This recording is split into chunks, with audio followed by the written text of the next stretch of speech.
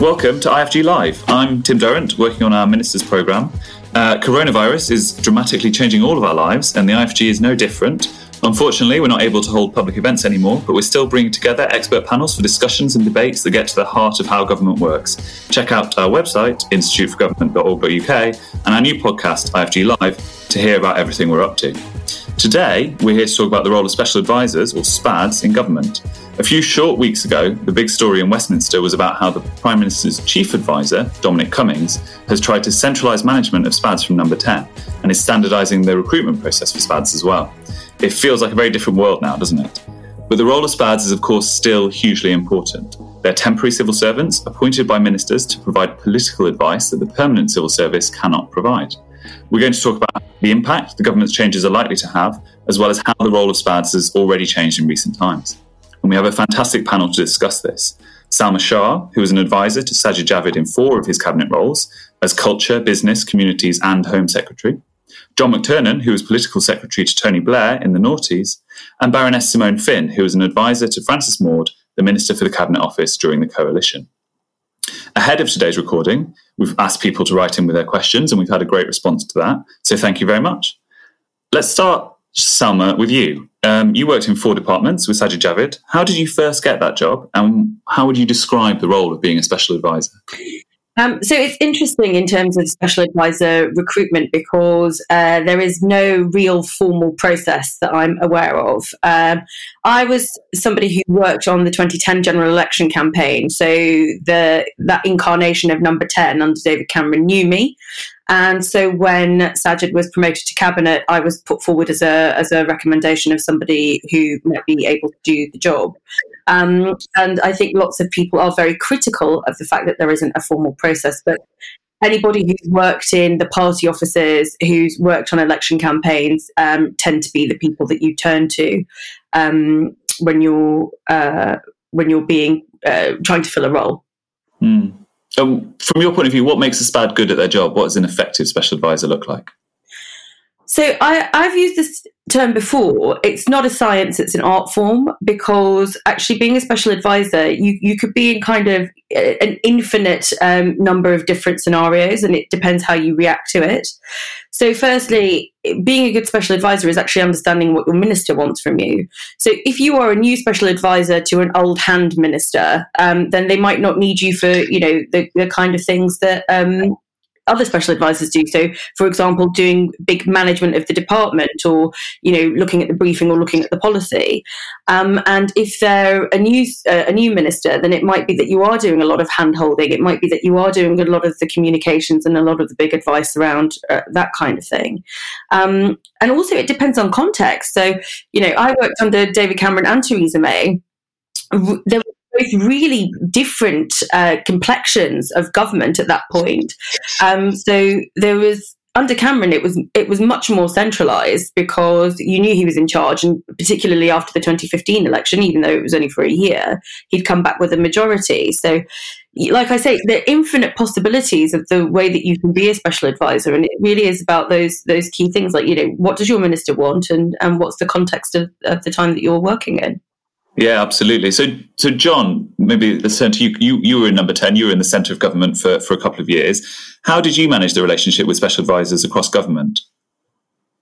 So it's a very special kind of appointment, as Salma said, and it is very personal to the ministers. So from the outset, I did, you have to recommend to the Prime Minister whether you think the suggested special advisors being proposed by ministers should be appointed by the Prime Minister, because in the end it is a prime ministerial appointment, not a ministerial appointment.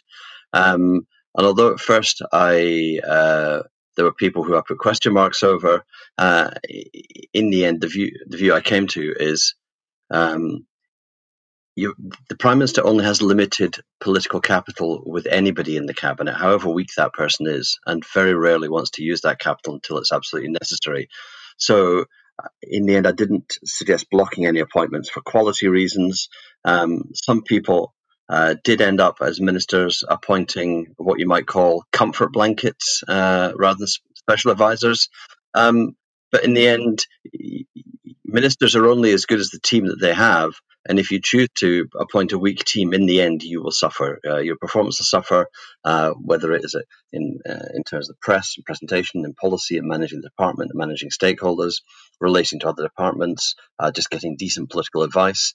And so, bad spads are their own punishment. And so, in that sense, I didn't ever get involved in that. I did try to hold the line to only 2 spads per minister, because I didn't think really people needed any more. And there has been drastic spadflation since my time. But what I did decide to do was to use Fridays when ministers are in their constituencies and when Tony was at Chequers to actually draw the SPADs together, to have a regular weekly meeting of which people could come, they could have a cup of tea, they could get into Downing Street, which actually, not very many advisors do get into Downing Street ever. And so actually you bring them into the centre of government, the symbolic and actual centre of the government. And then I would have somebody from one department present an issue of concern to them. We had a really good one from a transport SPAD on Open Skies 2 when that mattered. A variety of those issues that actually are just useful, a broader reference. And then I would take the second half of the meeting to give them the hard line, the party line, what we had to say on certain issues, what our position was going up to conference, what our position was managing the party and the unions on certain issues. So it was a social thing. It was an exchange of ideas thing. It was a get together. People often had lunch after it, but people knew that it was so that they came together to hear what the line was, what they had to say, because by and large you get in your silos, so you do need to see people socially, but you get in your silos and you need to be told what the overall government view is. I did a similar thing for all the researchers, for all Labour MPs, once a week as well, to just make sure top and bottom there was consistency. And that I thought was the best way to draw together people who aren't under your direct management and actually are like academics. They're really unmanageable en masse, and so you have to give them some kind of treat and some, a carrot, a stick, and a genetically modified carrot that tastes like a stick. So what's your view on what the current administration is doing? We know that they're quite keen to kind of centralise SPAD management. We know that Dominic Cummings, until he also had to self-isolate, was having Friday meetings with the SPAD network as well. Do you think that's a good idea? I think the Friday meetings are a very sensible idea. I think trying to have more direction, I can see why it's tempting, but governing is not campaigning.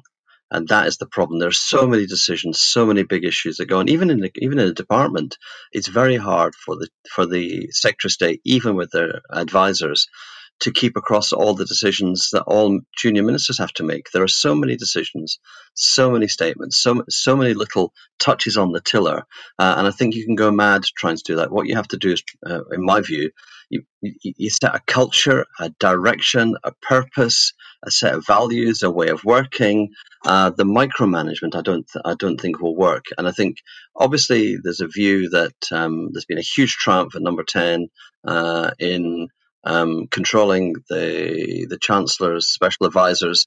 It's not clear that Rishi Sunak's public profile has been impacted by the Number 10 joint operation SPADs, or any more than it's actually impacted by his performance in the substantive task of being a Chancellor. And I think what Number 10 is going to find is any Number 10 only has limited political capital, and whether you want to expend that capital on your cabinet on dictating how they appoint advisors and how you manage them, I'm not sure. Because if you get to the point when you need the capital and you spend it on something like that, you might think that's a problem, because no prime minister is as strong as when they take office, and that strength ebbs away every day, even during a crisis like this. Yeah, no, that makes sense completely. So, Simone, you worked with Francis Maude, and one of the big issues that he was dealing with was civil service reform, and we know that the coalition government spent a lot of political capital on that. How did you find working with civil servants on that issue? Well, experiences of civil service reform are always rather interesting. It was rare for a minister at that time to take that much of an interest, and even rarer for a minister to outlast some of the permanent secretaries and the civil servants they were working with. And Francis did risk unpopularity, shall we say, by taking things on. What Francis did was he set up an efficiency and reform group, as well as doing the civil service reform. And this efficiency and reform, which set up things like the Government Digital Service, the Major Projects Authority, reform procurement, looked at the property across government, it saved over £50 billion over the sort of coalition period, the 5 years. And it was very unpopular in Whitehall because it sort of cut across the departmental autonomy of permanent secretaries, and that proved very unpopular. But turning to the civil service reform agenda itself, a lot of it, a lot of that did create a lot of tension with the higher echelons of the civil service. I mean, some of the younger civil servants were actually quite keen and rather liked it, but we set in place something called the Extended Ministerial Office. This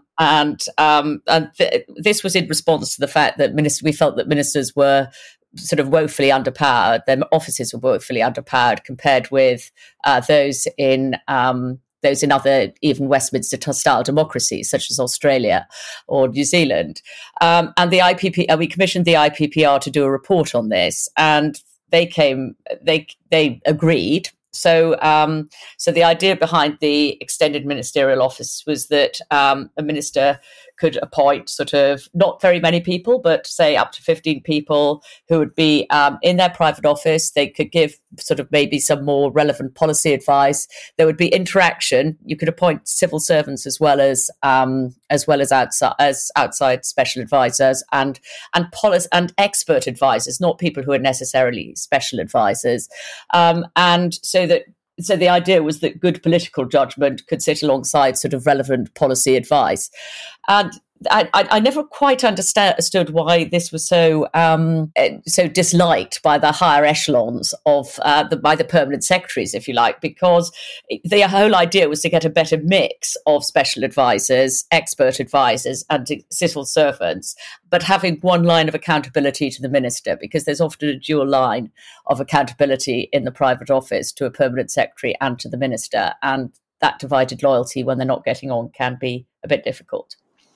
Absolutely. So I'm interested in the panel's views on this point about, should there be more political appointees in government generally, whether those are sort of, purely political special advisors or more sort of expert advisors? Do we think there is a benefit to, like the Australian and the New Zealand system, of having more kind of temporary political appointees in government? Yes, the Australian system, though, not the New Zealand system. The New Zealand system is a monstrous machine for empowering the bureaucrats over the politicians. Okay. Just because I worked in the Australian system, obviously, and that's where I first met Simone when she was doing some investigation research on behalf of Francis. The New Zealand system is a very hard one where ministers give a mandate to the permanent secretaries of the departments, and then the departments just go off and they deliver the mandate. And so it builds in an inflexibility and an inability to change course, to shift, to have the flexibility that the British civil service is really good at. The Australian system is probably too far over in terms of political staff. I was in the Prime Minister's office. My press office, run entirely by me, was 20 staff, and that's the size of political staffing that a junior minister would have. So you're talking about a really substantial system, and what it led to was ministers and ministers' offices ended up being so large they were located outside departments, and in fact, all they had was little embassies in their department, their home department, and they had departmental liaison officers, and there's quite a lot of quite elaborate bureaucracy for the departments to talk to the ministers through departmental liaison officers. So it got a bit sclerotic in that sense. It does have more of a morphing and more of an American style of a senior. the person who ended up heading the Competition Commission in Australia in my time was a former economic advisor to Prime Minister Bob Hawke, the Labour Prime Minister, but had also been a departmental secretary in between, both in a state and in the federal government.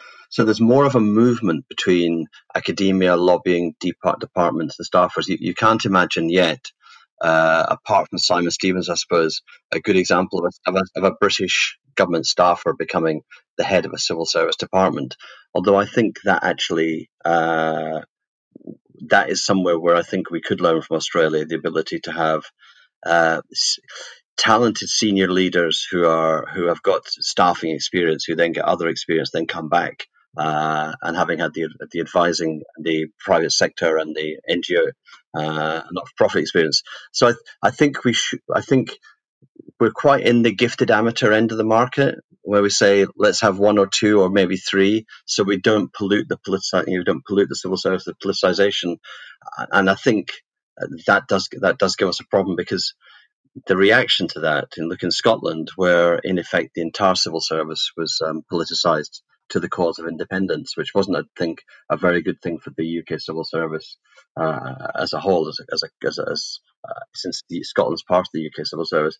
So I kind of think you have to find some way of growing the political appointments to do the job of government, and so it's got to be a negotiated growth. And I thought that's what Francis and Simone came up with was a very classic British compromise. It was the best of the best of Australia, but with the kind of British caution. I think there's a bigger issue here, though, is that, and you slightly touched upon it there, John. It's kind of, what do you want the political appointments for? And it certainly is an evolutionary process. But I would just sort of slightly argue the civil servants' position here a bit as well, to caution against a kind of huge expansion of political appointees, in that, what do they serve? And do you have faith that every new minister that comes in understands how to use political appointees? So if you go back to your original point about some of them being comfort blankets, you don't want a team of 15 in the extended ministerial office actually being comfort blankets. And I think that's where you need to try and get it right, which is where you need to offer some flexibility. I think certainly people who are in the great offices of state need to have much bigger political offices, because of what they are doing, and because of the absolute mountain of work that comes their way. All cabinet ministers work very hard and have a lot, but particularly the great offices of state. And also, I think you have to then understand, again, what is the context? What are you trying to achieve with any particular department? Certain departments are not going to have priority in any government's agenda. So is it right that they should have 15 plus extra political staff as not a drain on the resource, but sort of beavering away on things that actually might be completely irrelevant to the government agenda? And also there's a question about, actually, are you looking for political staff because you need to have a bulwark against bad advice that sometimes can come up? I'm sure we've all had experiences of that.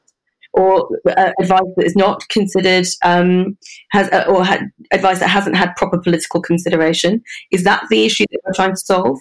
I think sometimes we try and put this kind of standardization over the top of, how politics and political advice should work, but we don't really get to the crux of what we want it for in the changing political context. Can I make a point, though, Salma, on to follow up on that, which is the idea? I mean, everyone uses the word politicisation, and I think what a number of ministers who want to, especially if you're driving through new reforms or whatever, you do actually want to be able to. You don't want to be appointing political appointments in terms of special advisors, and let's remember, special advisors are merely temporary civil servants with political impartiality waived. But what I think decent ministers want is to have some expert policy advice that doesn't necessarily to make sure that their agenda is being driven, that the government agenda is being driven, but actually that might not be contained within the department.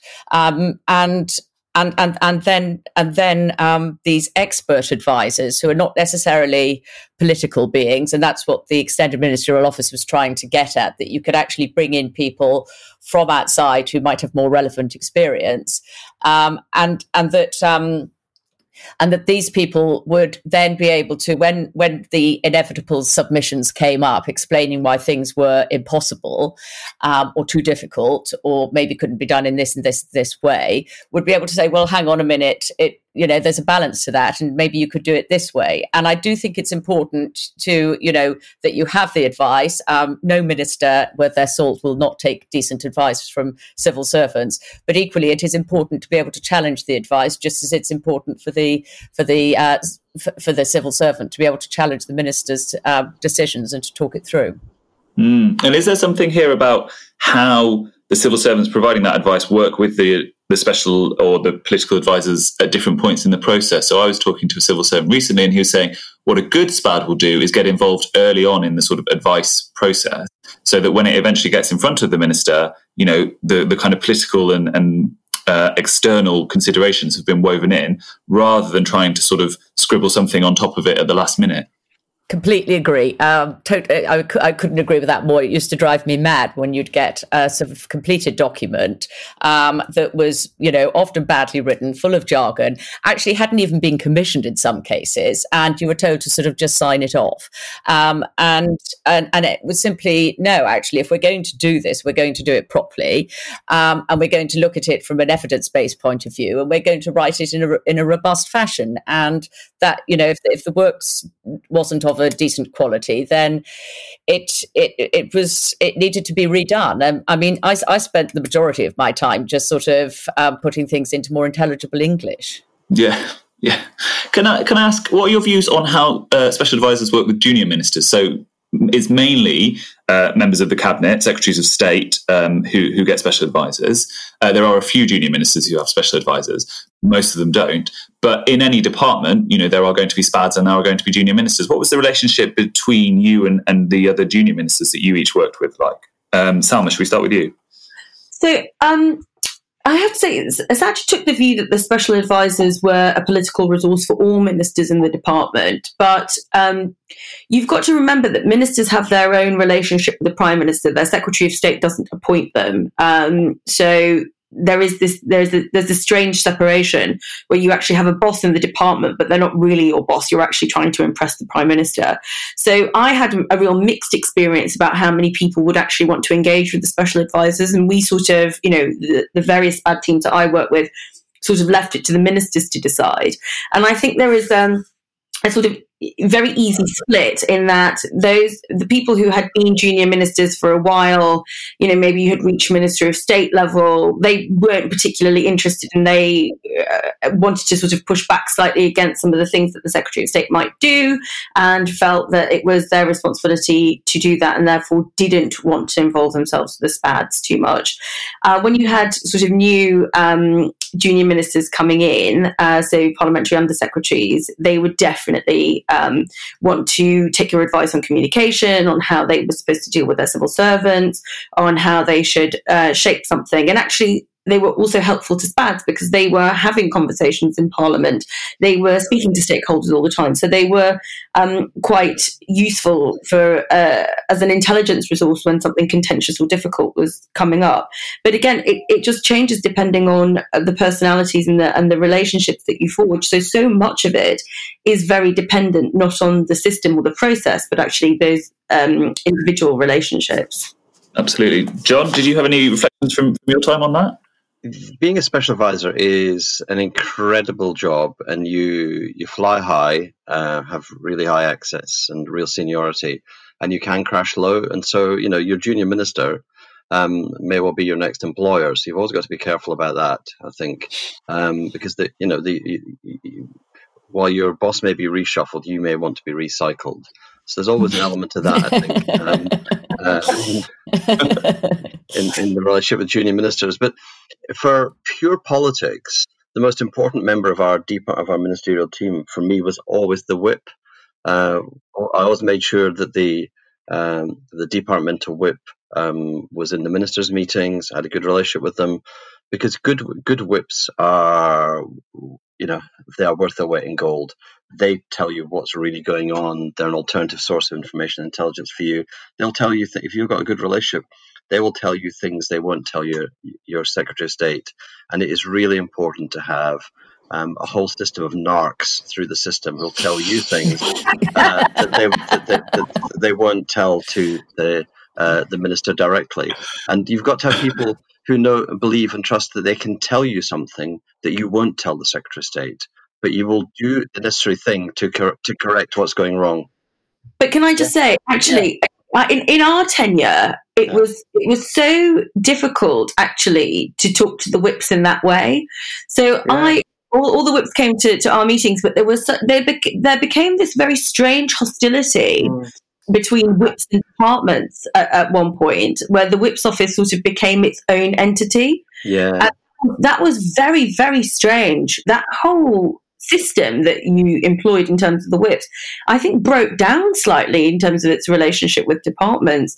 So I can definitely, that to me underlines your point that actually good whips are worth their weight in gold. And actually, the fact that didn't work for a long time under Theresa May, I think really undermined a lot of government business. Yeah. I would totally agree with Salma on that, because and it does play to the point about different times, because during the coalition with Francis, we realised that a lot of the junior ministers and the whips weren't actually coming to Monday prayer meetings to discuss the week ahead. So, a la John, we decided that it was probably a better idea to organise lunch. And possibly with a bit of wine. And suddenly, Michael Heseltine started crashing. It was great.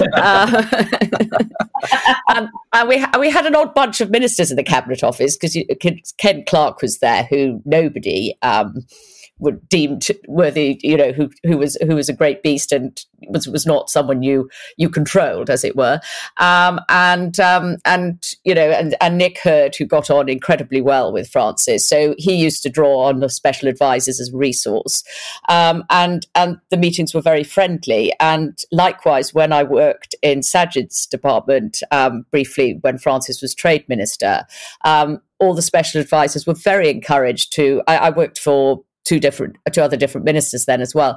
And all the special advisors were very much encouraged to be part of a resource for all the other ministers, and were often quite vital in talking to each other. But at the end of the day, the relationships are quite personal. Yeah, absolutely. So from a special advisor's point of view, what makes a good minister? Who is someone that you want to work for? I think it depends on why you're in it. So I did 5 and a bit years in government, and I went through a lot of cycles, general elections, in the middle of parliaments and leadership contests and all this kind of stuff.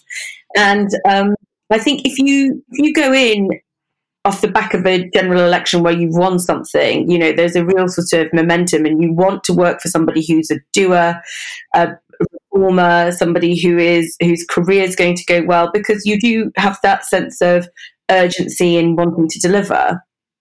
I think by the end of my time in government, all I wanted to do was just try and create some kind of certainty, because we just Brexit, everyone was having a collective breakdown.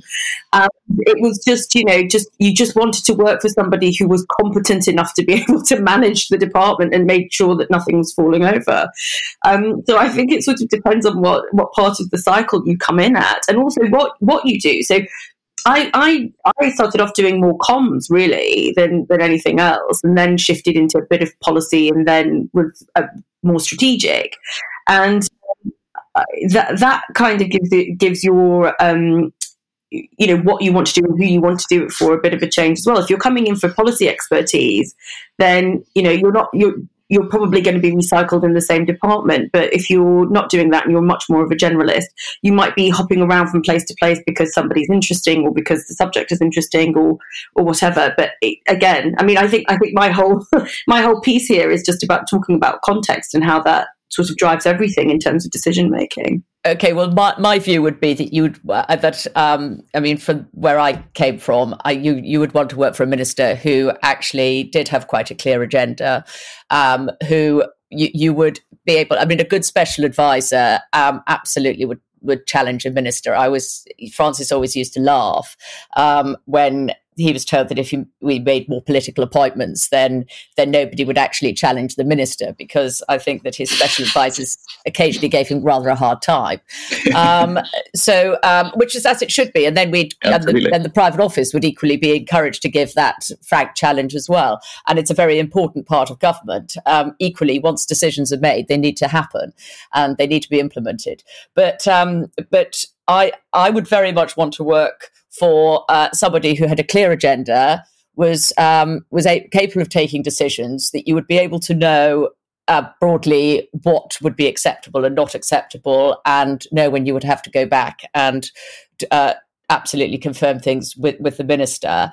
And it's very important to know that you're that you give a lot of loyalty to your minister as a special advisor, and obviously mistakes happen, and just as you should have your minister's back completely, it's always good to know that they've got yours.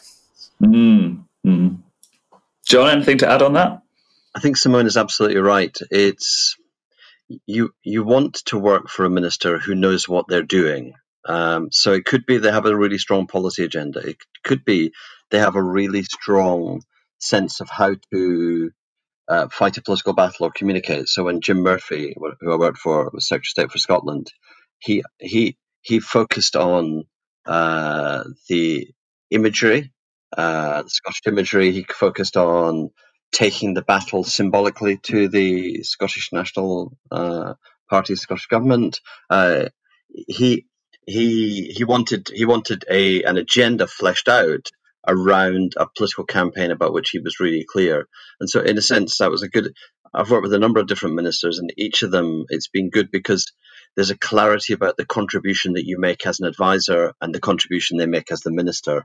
But it's always been driven by the minister having a sense of purpose and knowing where they want to get to. And I think that's what a department likes as well. And a good department is one that knows where they're going to be taken, and they don't want to really disagree with it. They want to actually improve the way the minister wants to get to the destination they want to get to. So I think that for me is important. And the other thing which we touched in the previous little round of discussion about networks within the parliamentary party, you want ministers who not only are good and loyal when they're ministers, you want them to be good and loyal when they're on the backbenches.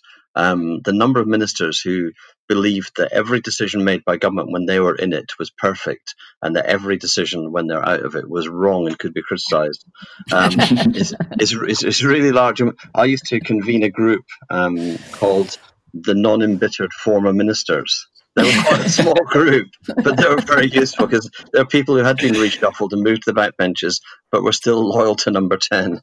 It's a small, but there comes a point in every government's life when the number of people on the backbench who have been ministers is larger than your majority, and that's a danger zone.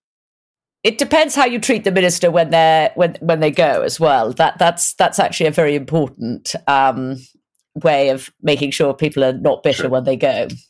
Yeah, absolutely. Sorry, Tim. Simone and John are putting across this very, very worthy picture of special advisors who own it. By the way, it's total rubbish, because you want to work for someone who's going to be fun, who's going to have a great job. People would be like, I only want to work for a defence secretary because I want to fly in on and go and fly out all the amazing military equipment. Or, DCMS, when I worked there, was amazing. The trips and all the art stuff that you got to do off the back of it. So there's also an element of kind of what's enjoyable for you as well. So I don't want anyone to be left with the impression that we're all these kind of like stately individuals.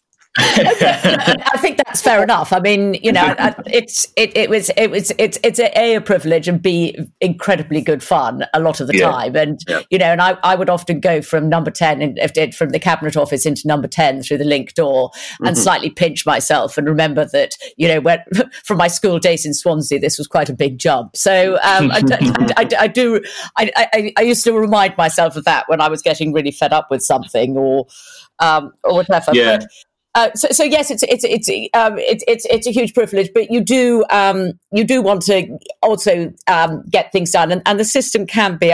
In fact, to go to something that John said before that, which was departments love being given a sense of a mission and civil servants. I mean, look what Michael Gove did in DEFRA. It was a sort of the backwater department, and all of a sudden it became, with a bit of renewed energy and enthusiasm, the happening place to go to in government. And it is really important to do that and to fire up civil servants.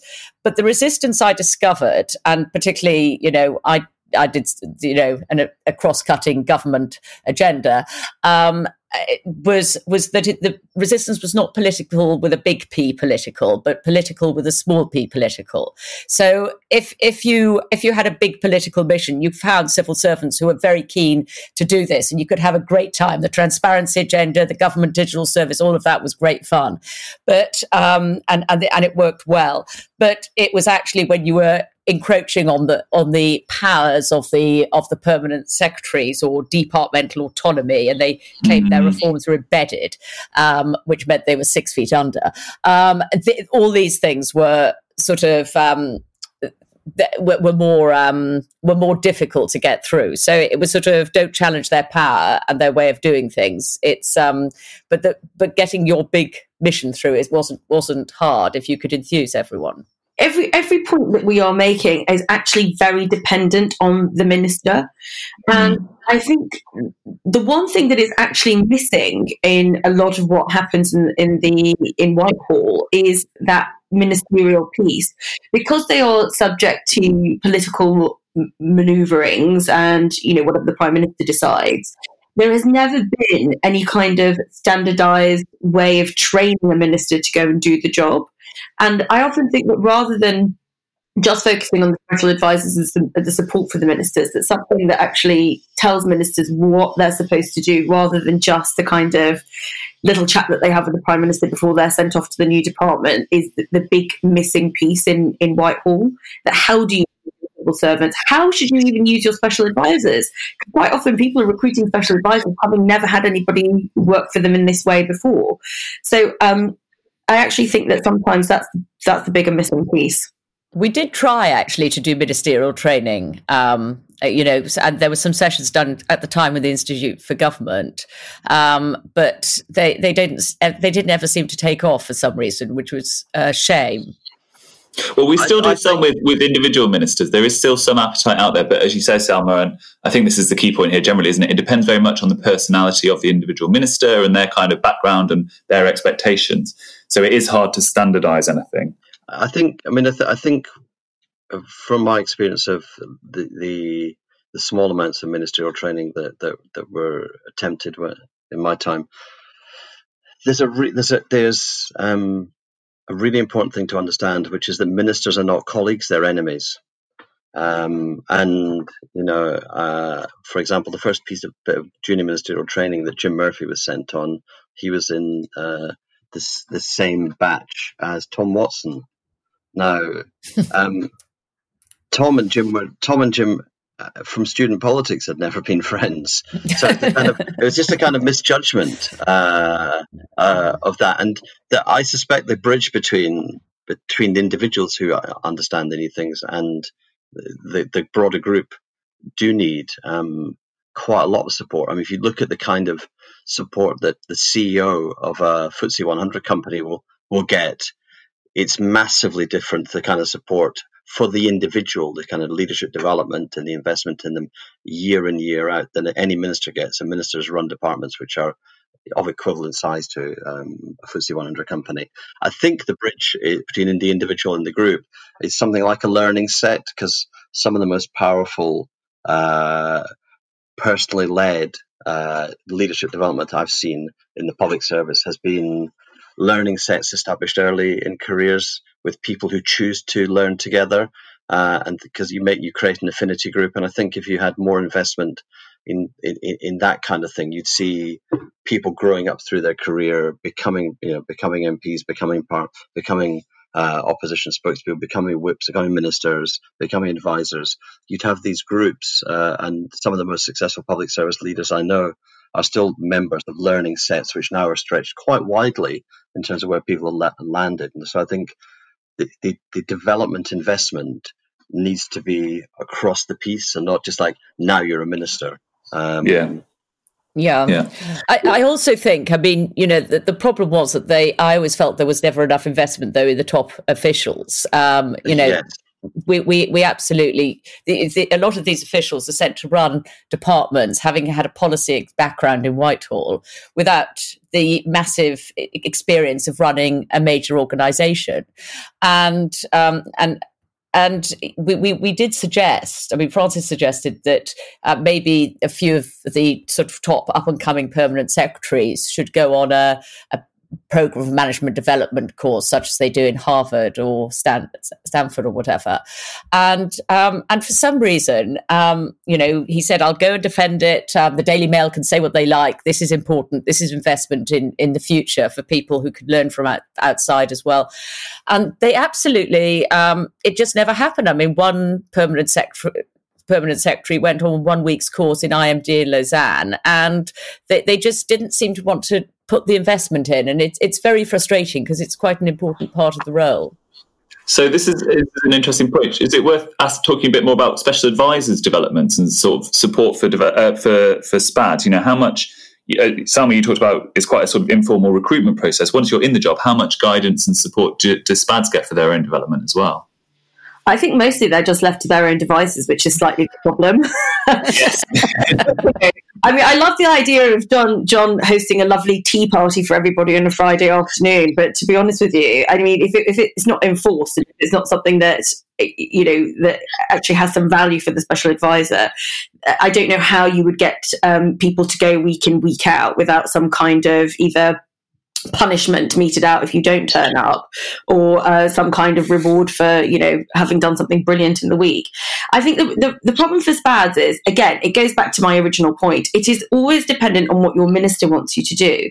So the quality of the special advisor that comes through can be very mixed. And there is a problem in that we don't have a fast stream process where there's a basic level of understanding and that you're going through a grade process, and we don't have a salary process that sort of denotes at what stage you are in your career and what's expected of you, and to give you any kind of positive remuneration depending on your performance. So that kind of stuff actually structurally for special advisors makes it very difficult for them to be able to understand where they are in the system. A lot of it is just dependent on that central patronage. And so if you're a special advisor who is not that attached to your minister and you want to be recycled, it's probably in your interest to be nice to the centre and everybody at number 10.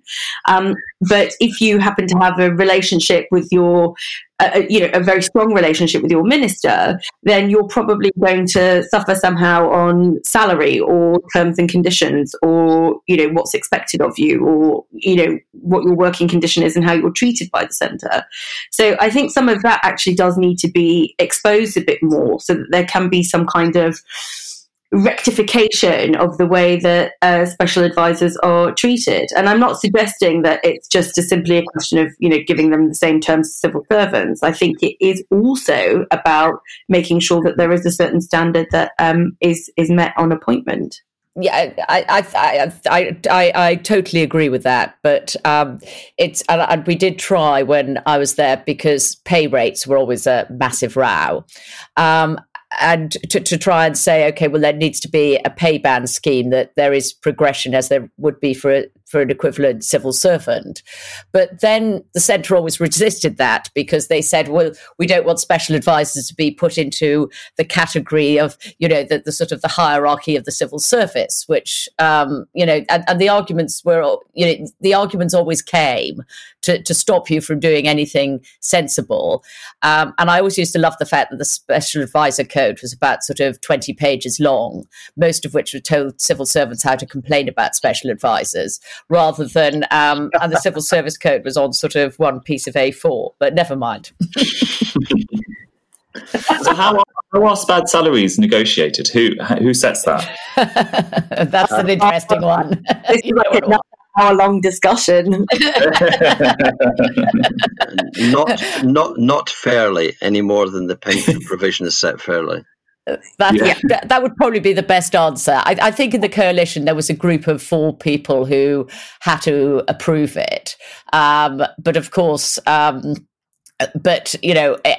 ministers would lobby other people within that group of 4 because it was a coalition one. That why are the Lib Dem advisors getting more, etc. So it was a nightmare.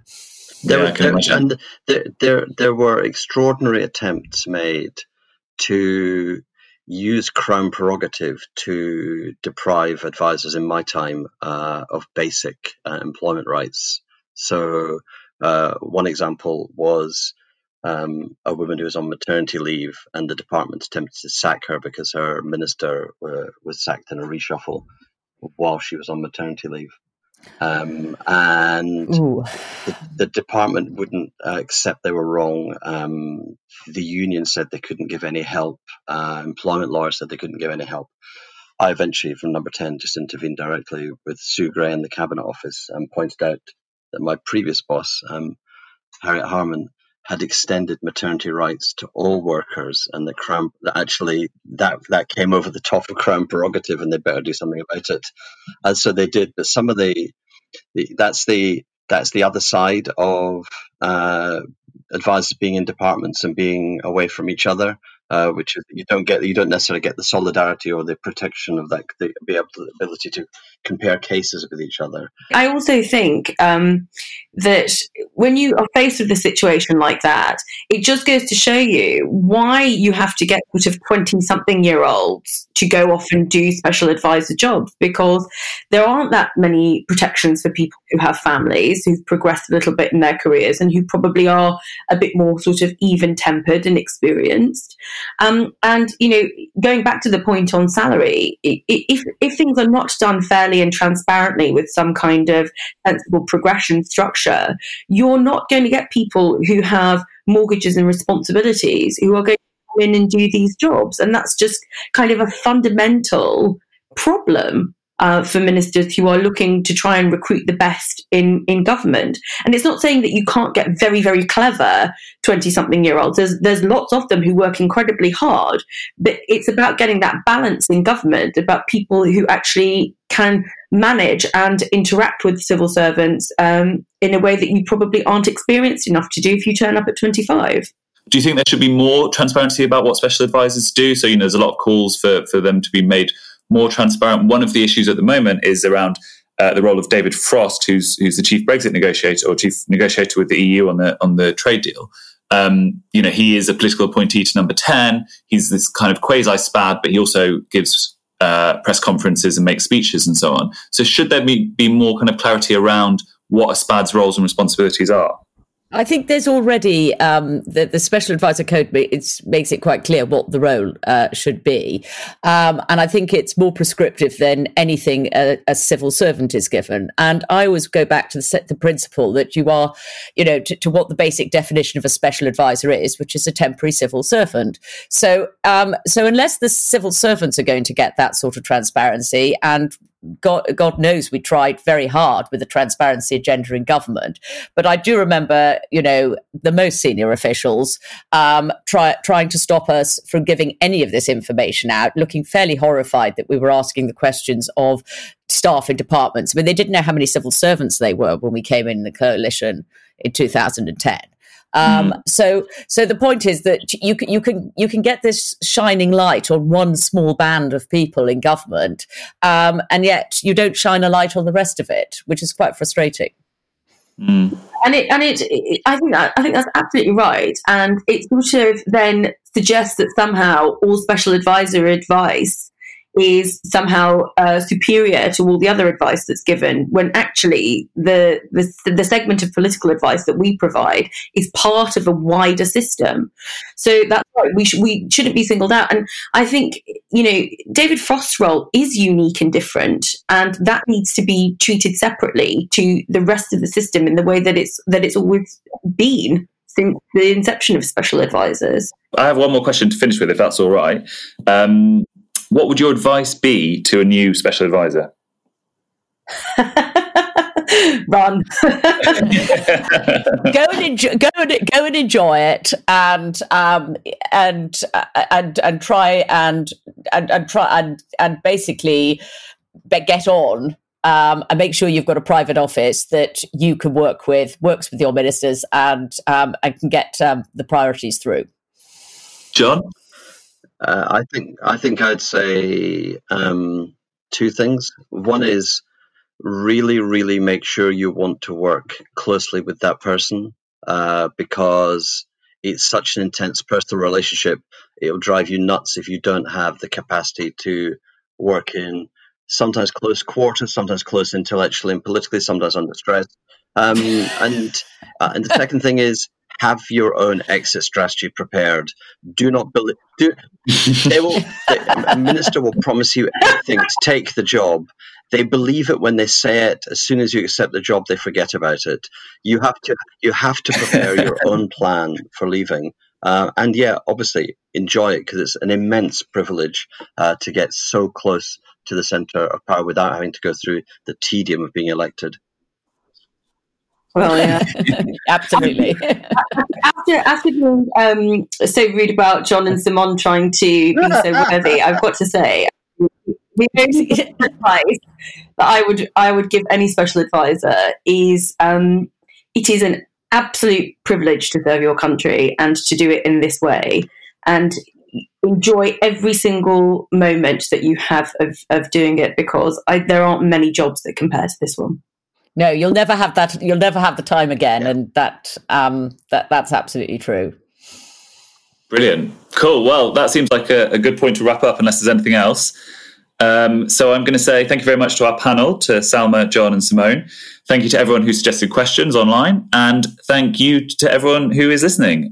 Here at the IFG, we are going to keep looking at the role of special advisors, even during the coronavirus outbreak. So do keep checking back for more updates. Have a look on our website, instituteforgovernment.org.uk, and our Twitter feed for news of upcoming IFG Lives. Next one in the series, my colleague Alex Thomas will be on IFG Live later in the week to look at priorities for reforming the civil service, picking up on some of the themes we've been discussing today. And you can listen to all of these virtual events on our IFG Live podcast, which you can find on iTunes, Spotify, Acast, or wherever you download your podcasts. And of course, our usual weekly podcast, Inside Briefing, continues as normal. So thank you again, stay safe, and see you soon.